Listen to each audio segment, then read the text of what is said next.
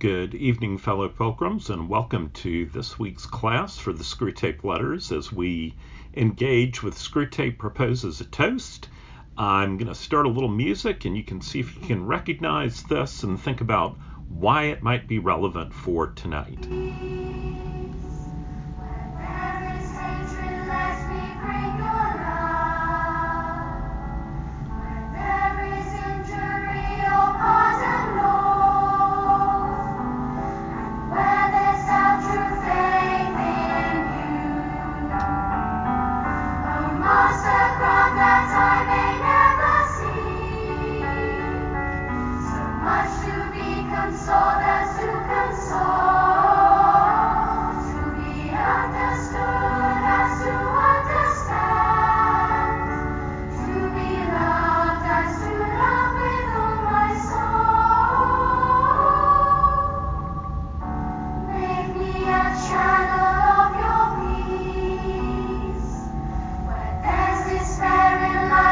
Any guesses on what that is? Those words should sound familiar to you. So that was an excerpt from a beautiful anthem that was written a couple of years back, setting the words of that beautiful prayer of St. Francis, Lord, make me an instrument of thy peace, setting it to music. And the fun thing about that particular recording is that it is the choir of the Dragon School in Oxford, which is where Tolkien's children were students. I've always loved the fact that Tolkien's students went to a school that was called the Dragon School. Be that as it may, we are going to continue on with Screwtape Proposes a Toast tonight. And this work is one that is really amazingly relevant for our culture today, for our world today. And tonight's lesson is kind of packed, so I may be going a little bit quickly, but I will send out some of the things that we talk about in the weekly email. So that's a good time to remind you, if you're not on our email list and you would like to be, please Google St. Philip's Church, Charleston, and that will take you to our website, and then you can find my email address on there and just ask, and we'll be happy to add you to that list.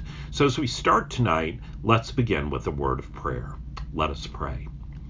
Dear Lord, Heavenly Father, we give you thanks for the fact that you do not leave us alone in this world, fighting the world, the flesh, and the devil, but that you send your Holy Spirit, that you give us your people to surround us, and most of all, you give us your holy scriptures as our chart and compass in navigating this world that sometimes seems to be so very difficult to figure out. Lord, we pray for your grace this evening as we seek to unpack this work. We pray that you would open your word to us and that you would speak to our hearts through your Holy Spirit. And we pray all of this in Jesus' name. Amen. So I'd like to begin tonight, as usual, with our scripture verse from Ephesians, which has been our theme since we started into the Screwtape Letters months ago. And I would encourage you to say this along with me.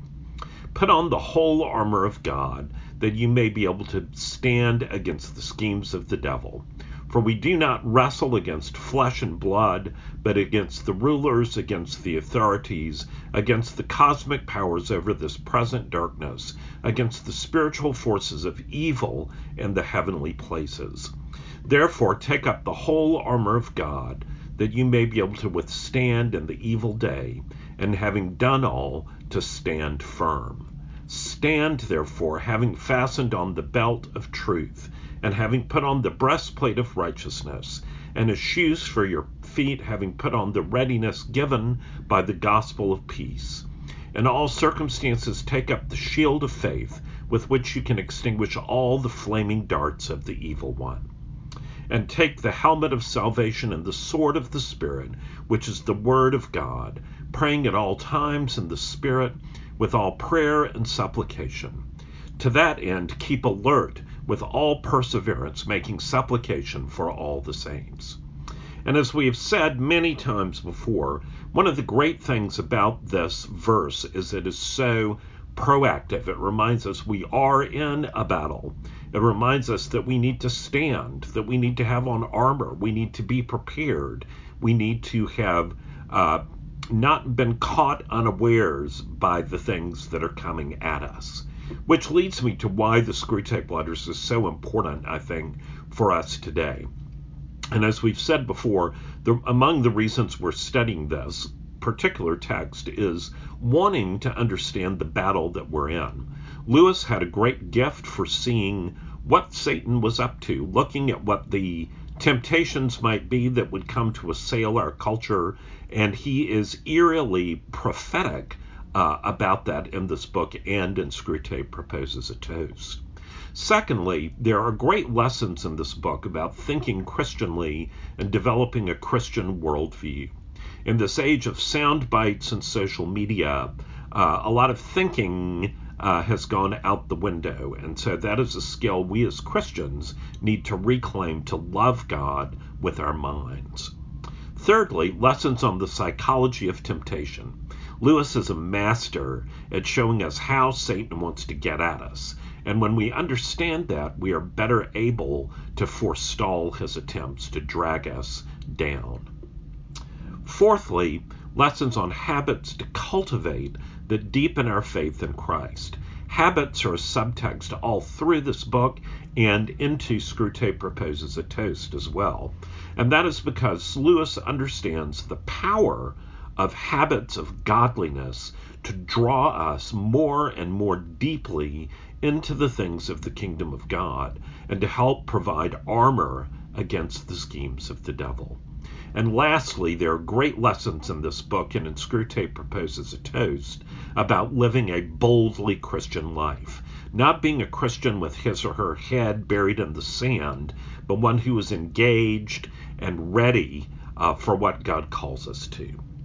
So, with that, rehearsing some habits from that last of the Screwtape Letters, letter 31, where Screwtape is so upset with Wormwood because he has allowed a soul to slip through his fingers, and the yowl and the howl go all the way down to the throne of Satan.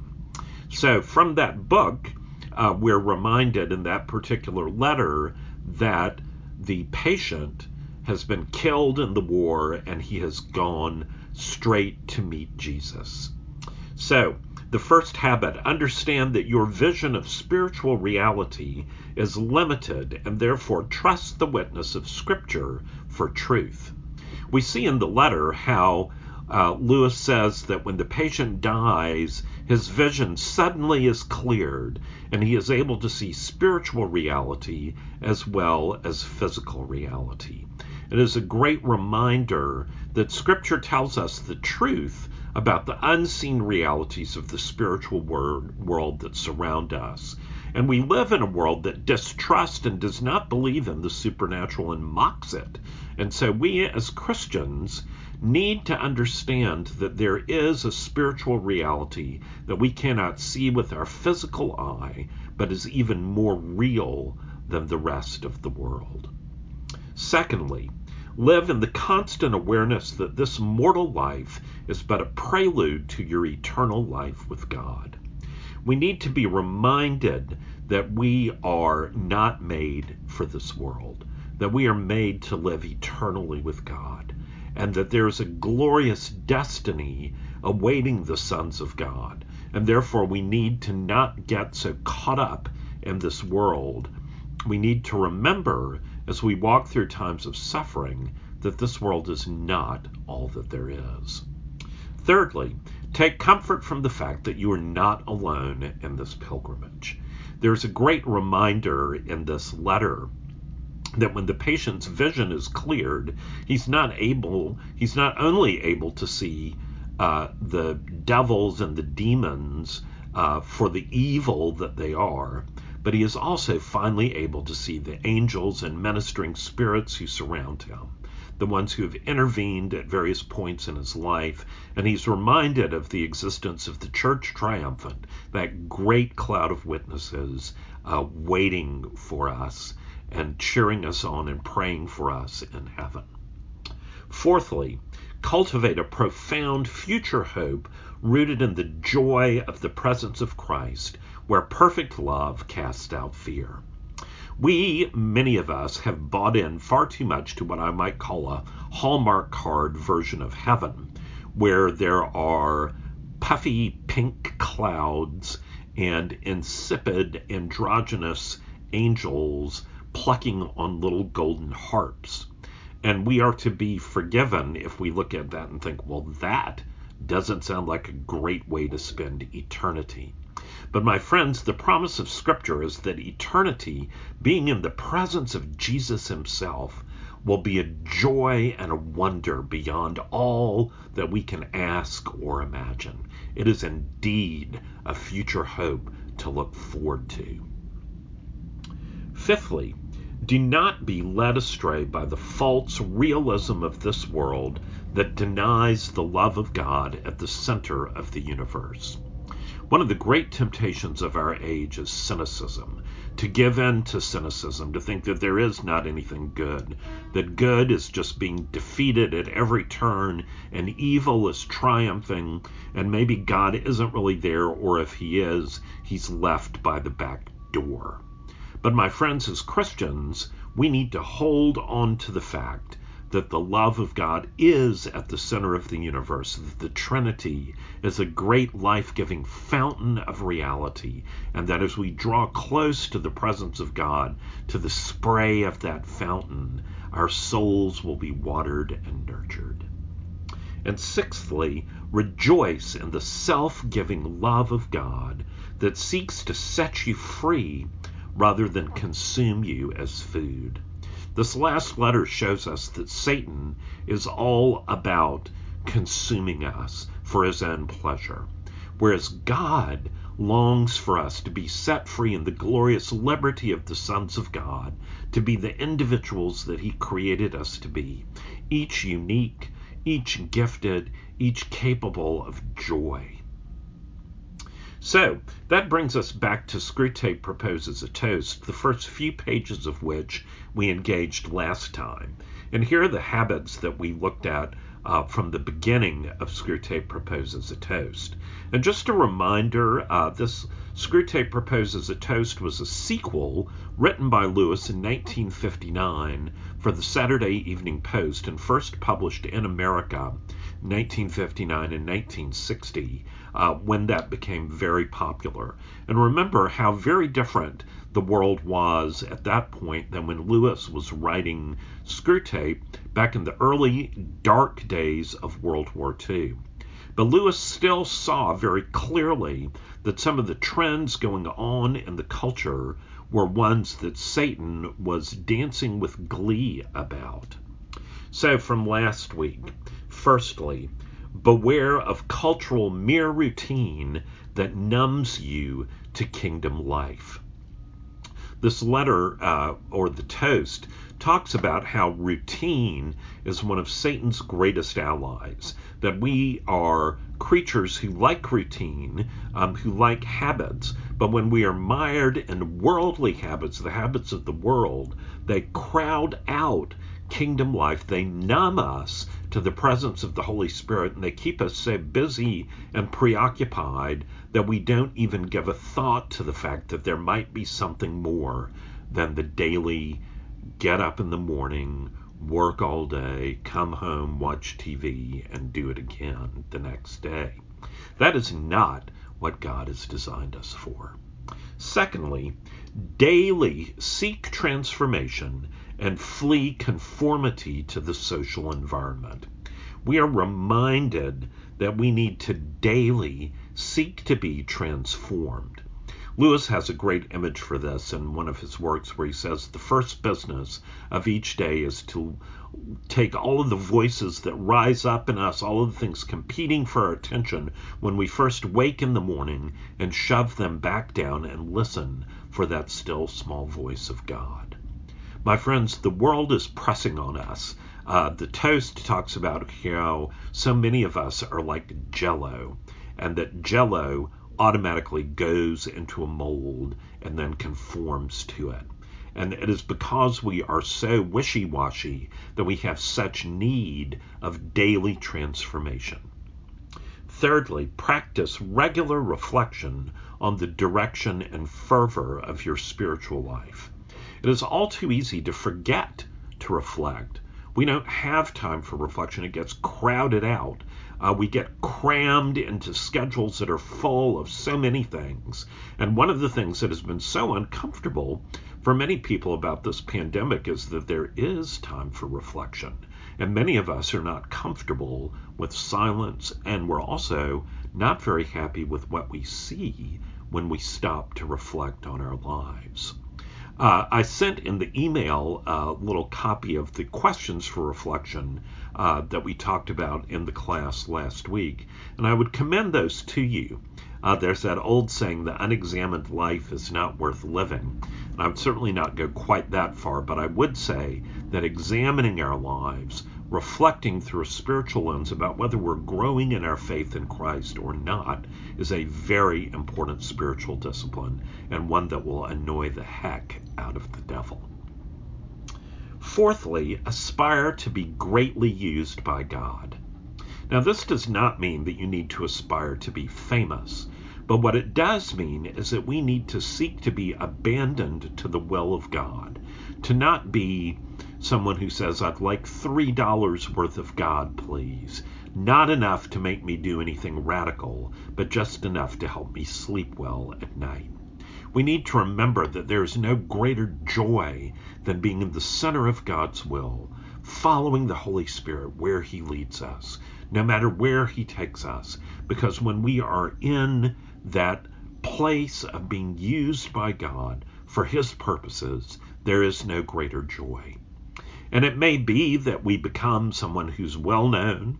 It may be that we become someone who no one has ever heard of, but through our influence, God used us to make a difference for His kingdom. And lastly, avoid celebrity worship and uncritical acceptance of celebrity ideas. It's amazing to me that Lewis was onto this even in the 1950s. And we listened to that Cliff Richard song last week, he being sort of the British answer to Elvis. And Lewis could see that the fame and fan culture that surrounds fame could lead to celebrities being worshipped, and that they could therefore start making pronouncements about all sorts of things that people would listen to, even though the celebrity had absolutely no standing to do this. Lewis would have chuckled at those ad campaigns. Those of you who are older will remember that show, Marcus Welby, MD, a purely fictional show about a fictional doctor.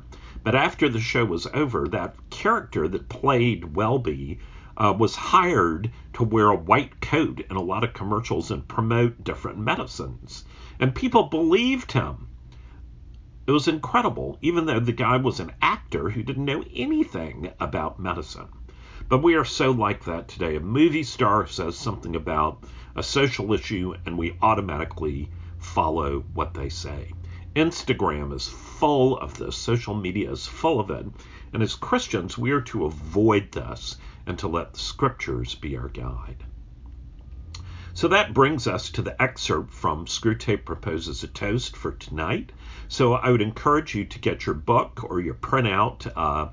It's in the email from last time. The PowerPoint also has the excerpt that we'll be looking at tonight, but I would encourage you to highlight and underline. One of the things some of you may have noticed is that this work is a little more dense than the letters were because it's longer and the argument is building in a slightly more complicated way. So we're going to pick up right where we left off last week. So here we go. But do you realize, this is Screwtape speaking, do you realize how we have succeeded in reducing so many of the human race to the level of ciphers, that is, blank slates? This has not come about by accident. It has been our answer, and a magnificent answer it is, to one of the most serious challenges we have ever had to face. Let me recall to your minds what the human situation was in the latter half of the 19th century, the period at which I ceased to be a practicing tempter and was rewarded with an administrative post. The great movement toward liberty and equality among men had by then borne solid fruits and grown mature. Slavery had been abolished. The American War of Independence had been won. The French Revolution had succeeded. In that movement, there had originally been many elements which were in our favor.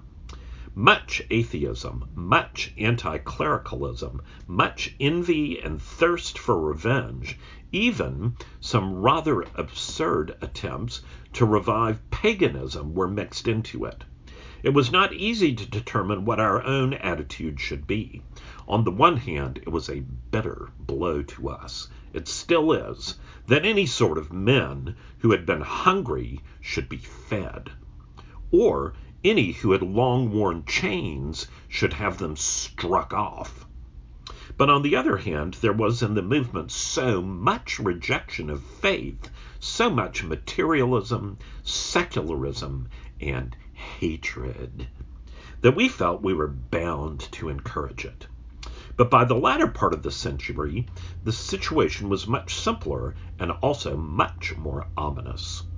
In the English sector, where I saw most of my frontline service, a horrible thing had happened. The enemy, with his usual sleight of hand, had largely appropriated the progressive or liberalizing movement and perverted it to his own ends.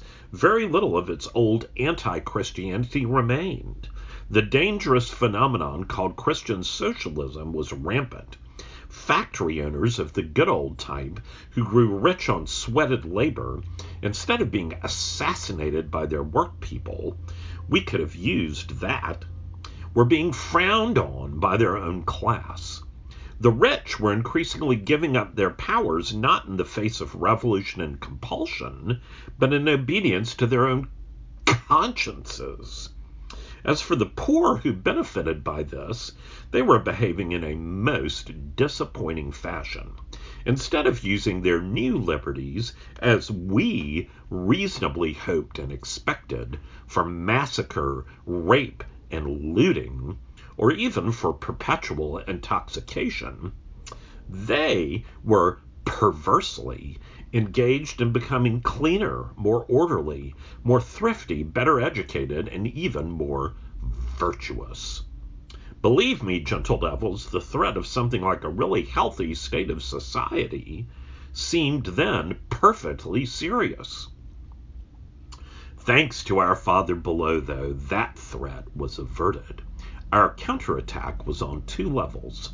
On the deepest level, our leaders contrived to call into full life an element which had been implicit in the movement from its earliest days. Hidden in the heart of this striving for liberty, there was also a deep hatred of personal freedom. That invaluable man Rousseau first revealed it.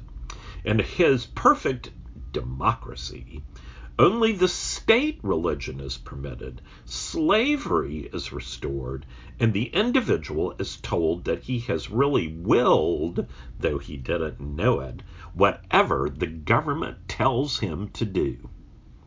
From that starting point, via Hegel, another indispensable propagandist on our side, we easily contrived both the Nazi and the communist state. Even in England, we were pretty successful. I heard the other day that in that country, a man could not, without a permit, cut down his own tree with his own axe, make it into planks with his own saw, and use the planks to build a tool shed in his own garden. Such was our counterattack on one level. You, who are mere beginners, will not be entrusted with work of that kind. You will be attached as tempters to private persons. Against them or through them, our counterattack takes a different form. Democracy is the word with which you must lead them by the nose. The good work which our philological experts have already done in the corruption of human language makes it unnecessary to warn you that they should never be allowed to give this word a clear and definable meaning. They won't.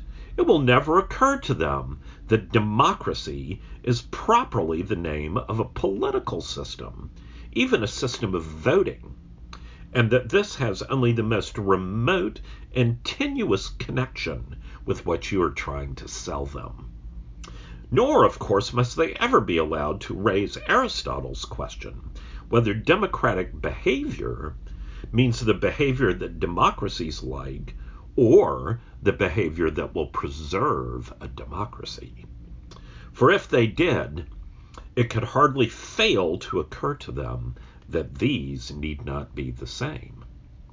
You are to use the word partly as an incantation, if you like, purely for its selling power.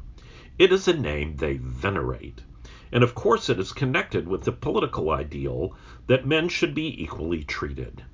You then make a stealthy transition in their minds from this political ideal to a factual belief that all men are equal, especially the man you are working on.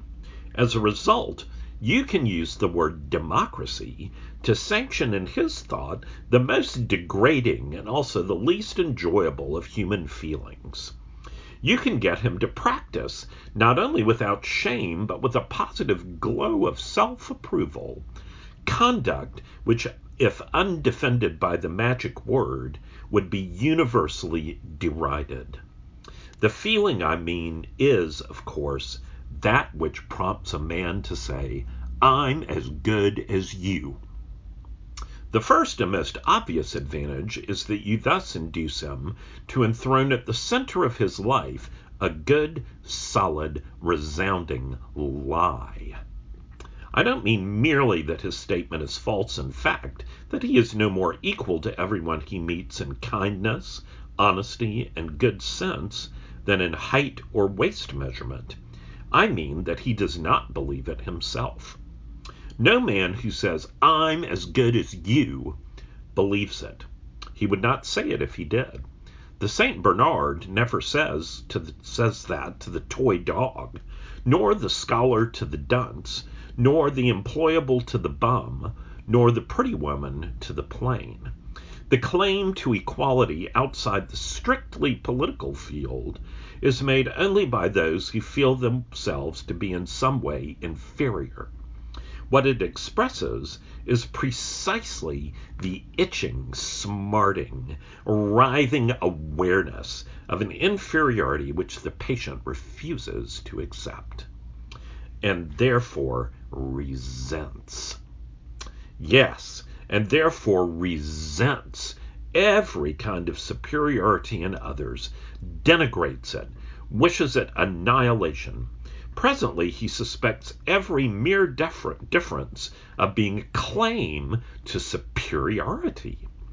No one must be different from himself in voice, clothes, manners, recreations, choice of food. Here is someone who speaks English rather more clearly and euphoniously than I. It must be a vile, upstage, la-di-da affectation. Here's a fellow, he says he doesn't like hot dogs, thinks himself too good for them, no doubt. Here's a man who hasn't turned on the jukebox. He's one of those old highbrows and doing it to show off. If they were honest to God all right Joes, they'd be like me. They've no business to be different. It's undemocratic. Now, this useful phenomenon is in itself by no means new. Under the name of envy, it has been known to humans for thousands of years, but hitherto they always have regarded as the most odious and also the most comical of vices. Those who were aware of feeling it felt it with shame. Those who were not gave it no quarter in others. The delightful novelty of the present situation is that you can sanction it, make it respectable and even laudable by the incantatory use of the word democratic. Under the influence of this incantation, those who are in any or in every way inferior can labor more wholeheartedly and successfully than ever to pull down everyone else to their own level. But that is not all. Under the same influence, those who come or could come nearer to a full humanity actually draw back from fear of being undemocratic. I am credibly informed that young humans now sometimes suppress an incipient taste for classical music or good literature because it might prevent their being like folks, the people that who would really wish to be and are offered the grace which would enable them to be honest, chaste, or temperate, refuse it. To accept might make them different, might offend against the way of life, take them out of togetherness, impair their integration with the group. They might, horror of horrors, become individuals. All this is summed up in the prayer which a young female human is said to have uttered recently: "Oh God, make me a normal 20th century girl." Thanks to our labors, this will mean increasingly, make me a minx, a moron, and a parasite. Meanwhile, as a delightful byproduct, the few, fewer every day, who will not be made normal or regular and like folks and integrated, increasingly become in reality the prigs and the cranks which the rabble would in any case have believed them to be. For suspicion often creates what it expects. Since whatever I do, the neighbors are going to think me a witch or a communist agent, I might as well be hanged for a sheep as a lamb and become one in reality. As a result, we now have an intelligentsia which, though very small, is very useful to the cause of hell. But that is a mere byproduct. What I want to fix your attention on is the vast overall movement toward the discrediting and finally the elimination of every kind of human excellence, moral, cultural, social, or intellectual. And is it not pretty to notice how democracy, in the same incantatory sense, is now doing for us the work that was once done by the most ancient dictatorships, and by the same methods? You remember how one of the Greek dictators, they called them tyrants then, sent an envoy to another dictator to ask his advice about the principles of government. The second dictator led the envoy out into a field of grain, and there he nicked off with his cane the top of every stalk that rose an inch or so above the general level. The moral was plain: allow no preeminence among your subjects. Let no man live who is wiser or better or more famous or even handsomer than the mass. Cut them all down to a level. All slaves, all ciphers, all nobodies, all equals. Thus, tyrants could practice, in a sense, democracy. But now, democracy can do the same work without any tyranny other than her own. No one need now go through the field with a cane. The little stalks will now of themselves bite the tops off the big ones. The big ones are beginning to bite off their own in their desire to be like stalks. I have said that to secure the damnation of these little souls, these creatures that have almost ceased to be individual, is a laborious and tricky work. But if proper pains and skill are expended, you can be fairly confident of the result. The great sinners seem easier to catch, but then they are incalculable. After you've played them for 70 years, the enemy may snatch them from your claws in the 71st. They are capable, you see, of real repentance. They are conscious of real guilt. They are, if things take the wrong turn, as ready to defy the social pressures around them for the enemy's sake as they were to defy them for ours. It is in some ways more troublesome to track and swat an evasive wasp than to shoot at close range a wild elephant. But the elephant is more troublesome if you miss. Well, there's a lot here, and it is really amazing how relevant it is to what we see going on in the world and in culture today. So, we're going to dive right into some habits and some scripture, and then have a little Lewis commentary on the second habit as well. So, the first habit to annoy the devil from this section: live with compassion and biblical behavior toward others, using liberty for cultivation of virtue rather than vice.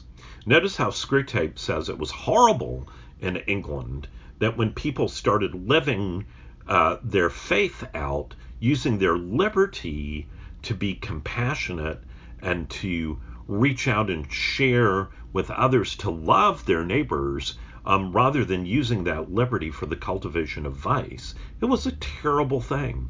So when we live with compassion and practice biblical behavior and love toward others, it will annoy Satan.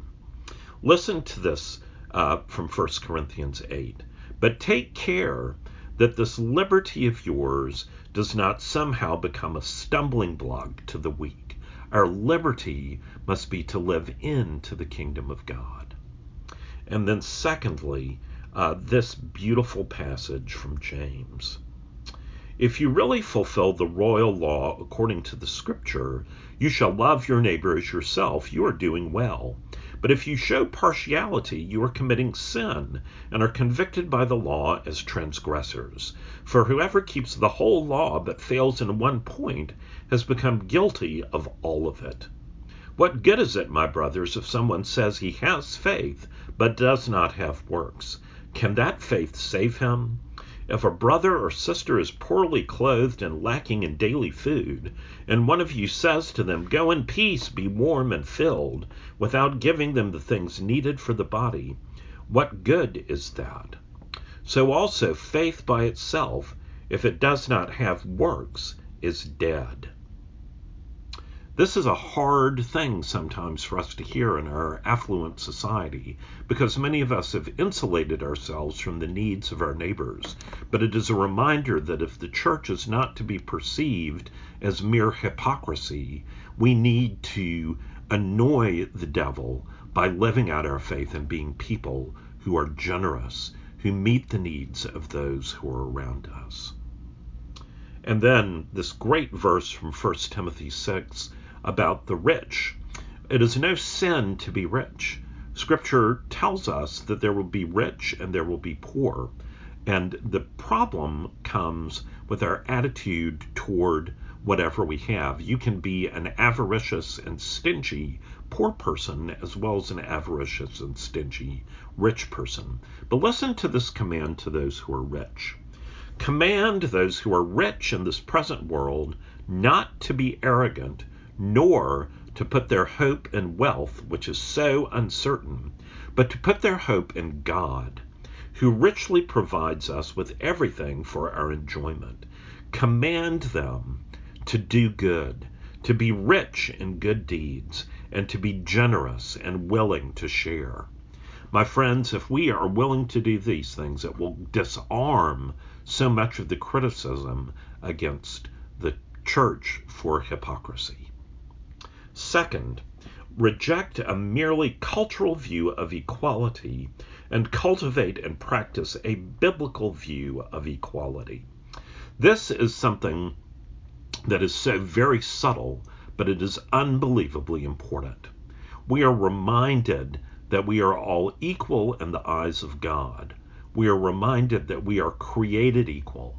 But it is an easy but wrong step to go from that to say that all of us are equal. We are not equal. We have different gifts.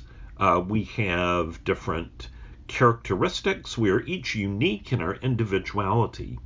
But we are reminded that as Christians, our identity and our equality is as sinners who are redeemed at countless cost by the blood of Jesus Christ on the cross. And that wipes away everything else and makes us equal, and no condition of our present state or individuality is where our equality is supposed to lie.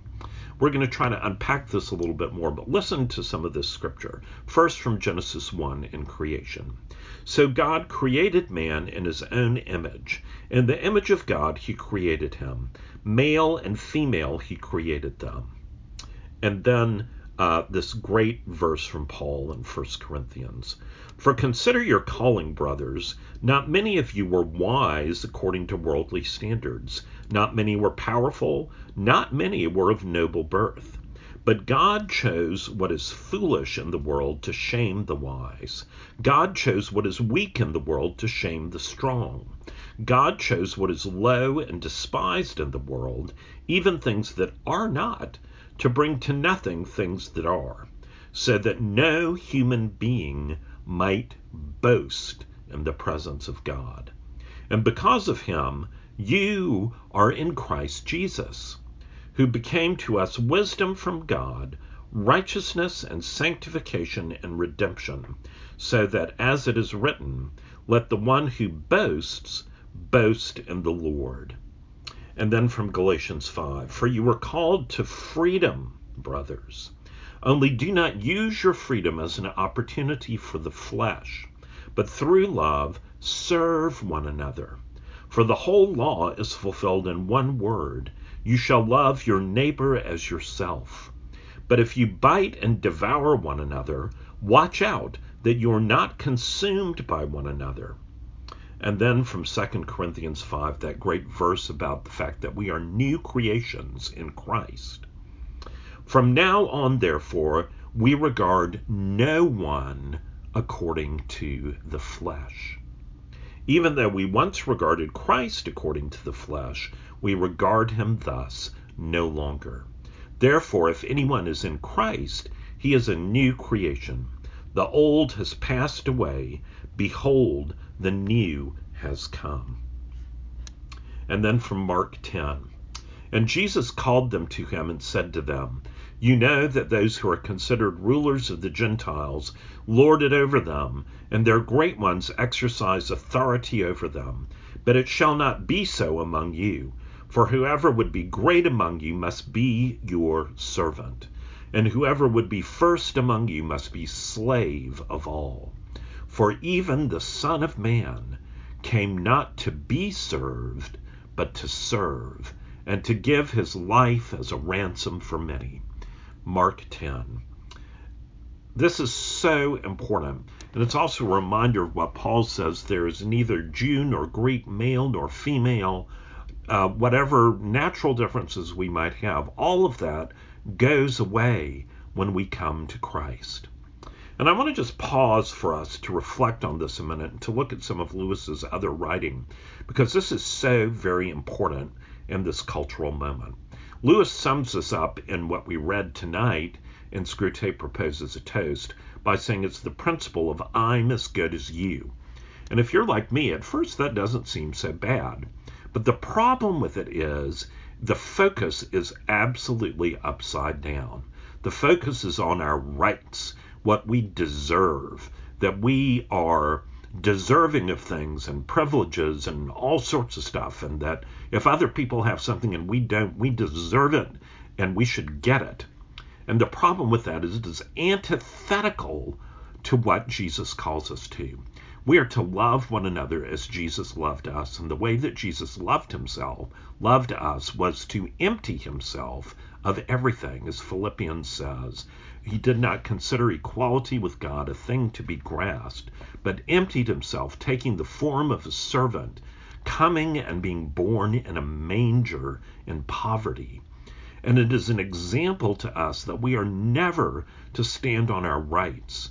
That, as Jesus says, we are to serve others. We are to count one another more honorable than ourselves. We are to be the slave of all.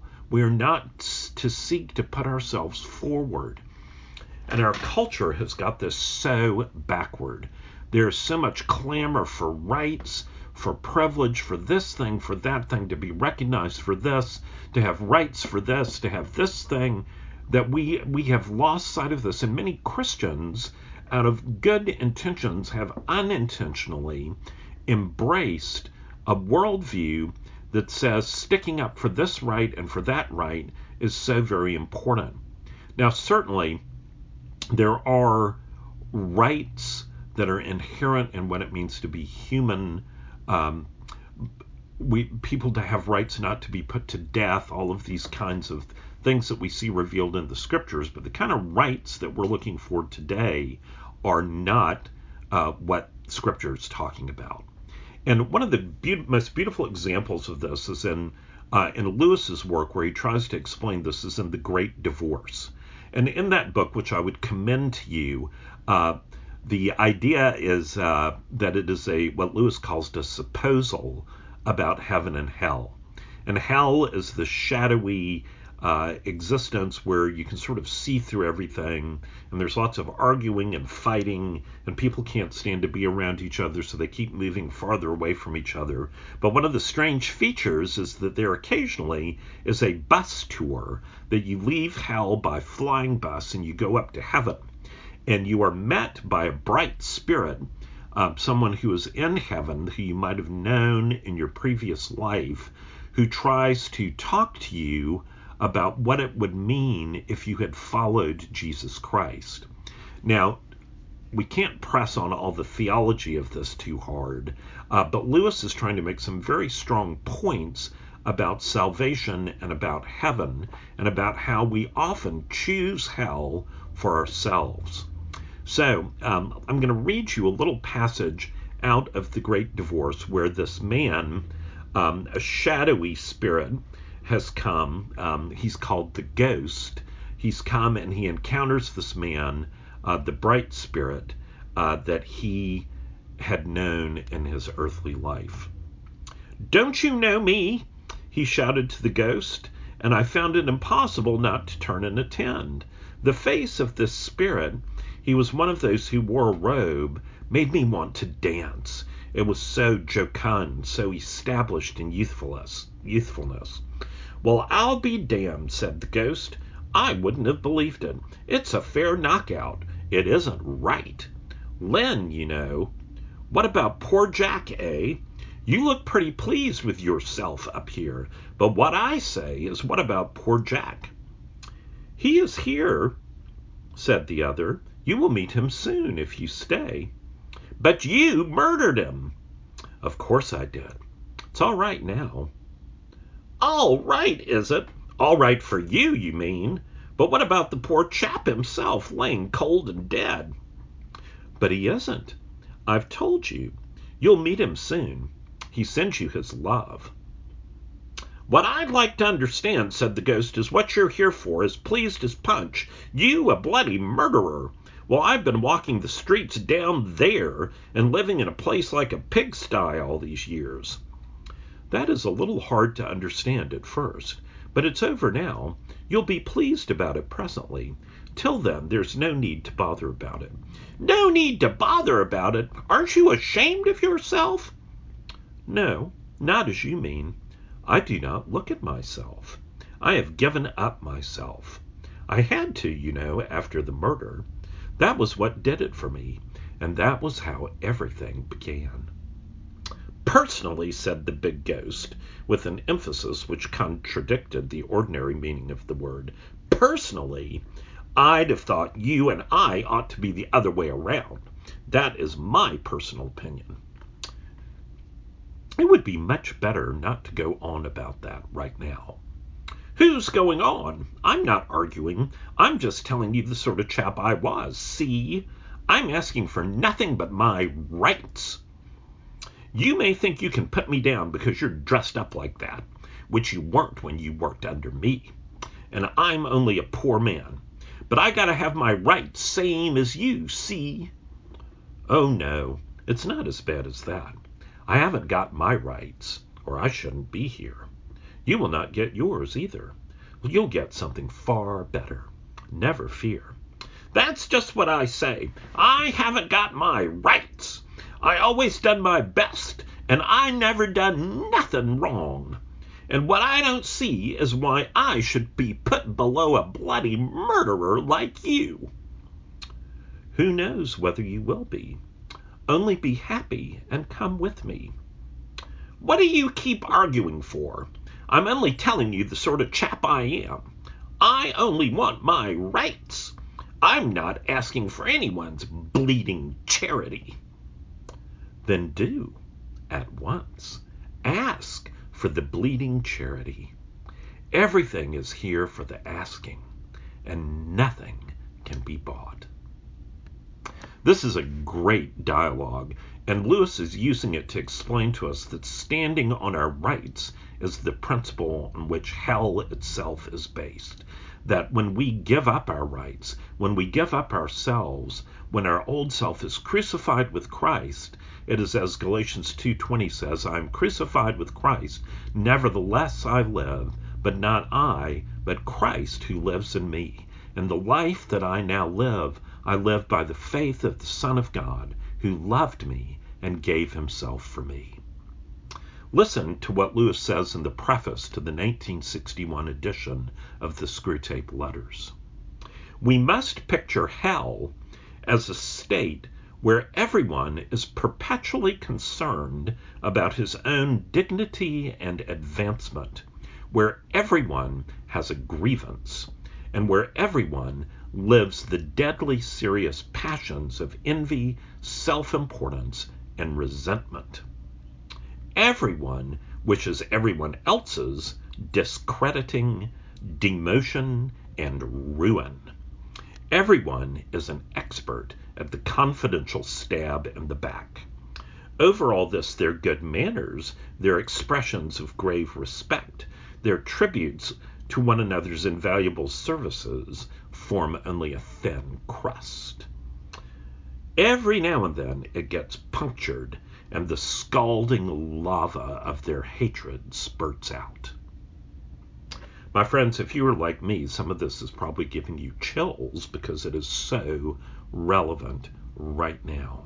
And it is a reminder where reclaiming the Christian understanding of freedom and liberty as opposed to the cultural understanding is so absolutely and mightily important right now.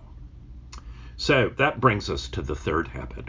Root out envy as one of the most pernicious sins.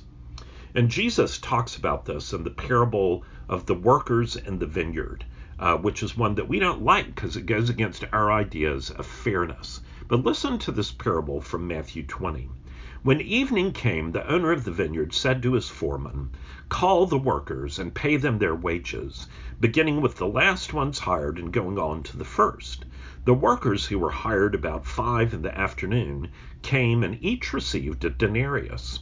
So when those came who were hired first, they expected to receive more, but each one of them also received a denarius. When they received it, they began to grumble against the landowner. Those who were hired last worked only 1 hour, they said, and you've made them equal to us who've borne the burden of the work and the heat of the day. But he answered one of them, I'm not being unfair to you, friend. Didn't you agree to work for a denarius? Take your pay and go. I want to give the one who was hired last the same as I gave you. Don't I have the right to do what I want with my own money? Or are you envious because I am generous? So the last will be first, and the first will be last. My friends, we don't like this because it seems like the people that worked all day ought to get more than people that only worked that last hour. But what we miss is that the landowner was already paying them way more than the job was worth. If they had not been comparing themselves to others, these workers at the first of the day, when they got paid at the end, would have said to everyone else, we got a great deal because we were paid not just a fair wage, but a generous wage. And the point that Jesus is making is that all of us are sinners and that none of us deserves salvation. And that at the foot of the cross, there are great sinners and small sinners and everything else in between. But we are all given from God's gracious generosity salvation, which is far more than any of us deserve. We do not deserve this. And the important thing for us to remember is that we need to remember that we don't deserve anything. None of us deserves anything, and that in the kingdom of God, we should be lost in wonder, love, and praise at God's amazing grace and mercy. Fourthly, seek to develop biblical virtues and the fruit of the Spirit, even when culture disdains them. Galatians 5. But I say, walk by the Spirit, and you will not gratify the desires of the flesh. For the desires of the flesh are against the Spirit, and the desires of the Spirit are against the flesh. For these are opposed to each other, to keep you from doing the things you want to do. For if you are led by the Spirit, you are not under the law.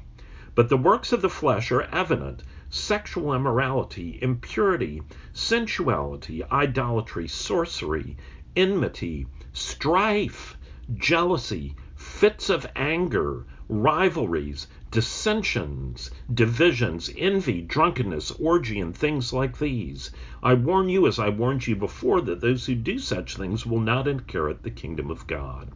But the fruit of the Spirit is love, joy, peace, patience, kindness, goodness, faithfulness, gentleness, and self-control. Against such things there is no law. And those who belong to Christ Jesus have crucified the flesh with its passions and desires. And then from Ephesians 5, look carefully then how you walk, not as unwise but as wise, making the best use of time, because the days are evil. Therefore do not be foolish, but understand what the will of the Lord is. Which leads us to Colossians 3. Put on then as God's chosen ones, holy and beloved, compassionate hearts, kindness, humility, meekness, and patience, bearing with one another, and if one has a complaint against another, forgiving each other, as the Lord has forgiven you, so you also must forgive. And above all these, put on love, which binds everything together in perfect harmony. My friends, if we are looking for harmony, there is the biblical prescription right there. But it is impossible without the gospel of Jesus Christ.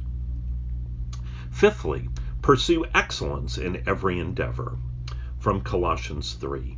Philippians. This is familiar for those who've been in class before. Philippians 4:8. Finally, brothers, whatever is true, whatever is honorable, whatever is just, whatever is pure, whatever is lovely, whatever is commendable, if there is any excellence, if there is anything worthy of praise, think about these things.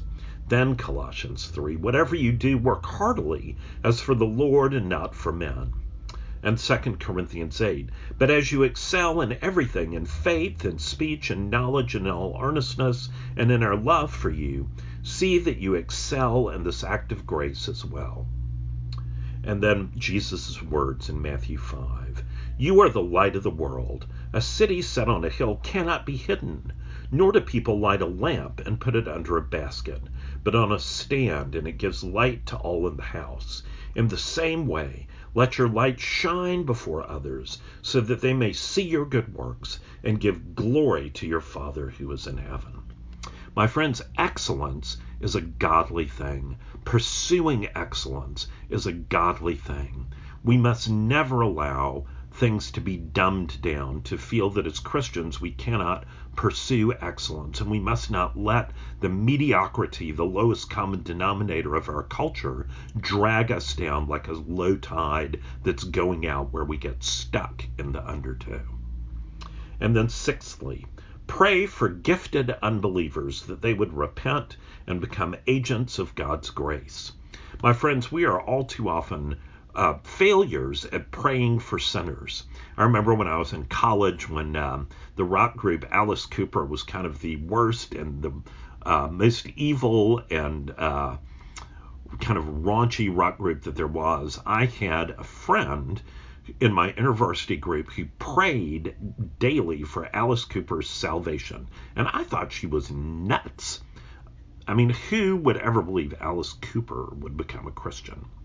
But fast forward a few decades, and look who became a Christian, Alice Cooper himself, who now spends much of his time sharing the gospel with teenagers. My friends, we need to pray for these people who seem to be notorious sinners, because there is great good that God can do. Listen to these words from Scripture. A certain moneylender had 2 debtors. One owed 500 denarii and the other 50. When they could not pay, he canceled the debt of both. Now which of them will love him more?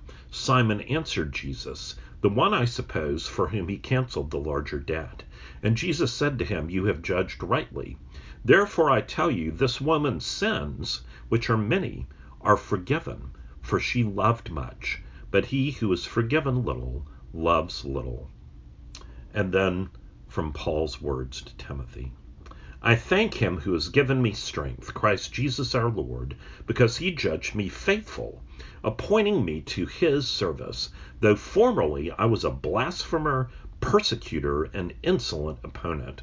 But I received mercy because I had acted ignorantly in unbelief, and the grace of our Lord Jesus overflowed for me with the faith and love that are in Christ Jesus. The saying is trustworthy and deserving of full acceptance, that Christ Jesus came into the world to save sinners, of whom I am the foremost. But I received mercy for this reason, that in me, as the foremost, Jesus Christ might display his perfect patience as an example to those who were to believe in him for eternal life.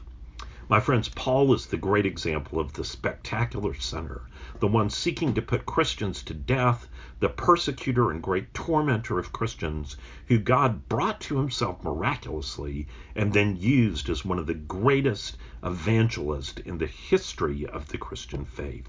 We need to boldly pray for unbelievers. There's so much in this lesson tonight, and I commend to you to reread, to think about, to pray, to look for areas where we need to repent, myself included, that the Lord might use us in this cultural moment. So let's close with that excerpt from letter 8 about obedience. Our cause is never more in danger, Wormwood, than when a human, no longer desiring but still intending to do the enemy's will, looks round upon a universe from which every trace of him seems to have vanished, and asks why he has been forsaken, and still obeys. Let us pray. O Lord Jesus, we thank you for the clear compass that your word is. Lord, for the plumb line that it is. And Lord, we confess that when we look at our lives, we see many places where we are out of plumb. Lord, where we have embraced the ways of this world, where we have misunderstood freedom and liberty, Lord, where we have misunderstood equality at the foot of the cross. Lord, we pray that you would help us to love others as you loved us, to empty ourselves, to love sacrificially, to love our neighbors, to proclaim the good news of your grace, Lord, in this world that is so full of brokenness and despair. Lord, make your church that light, that city on a hill, that salt and light, that the nations, that each individual might come to your saving grace. For we pray all this in Jesus' name. Amen. Thanks for being with us tonight. God bless you, and see you next week.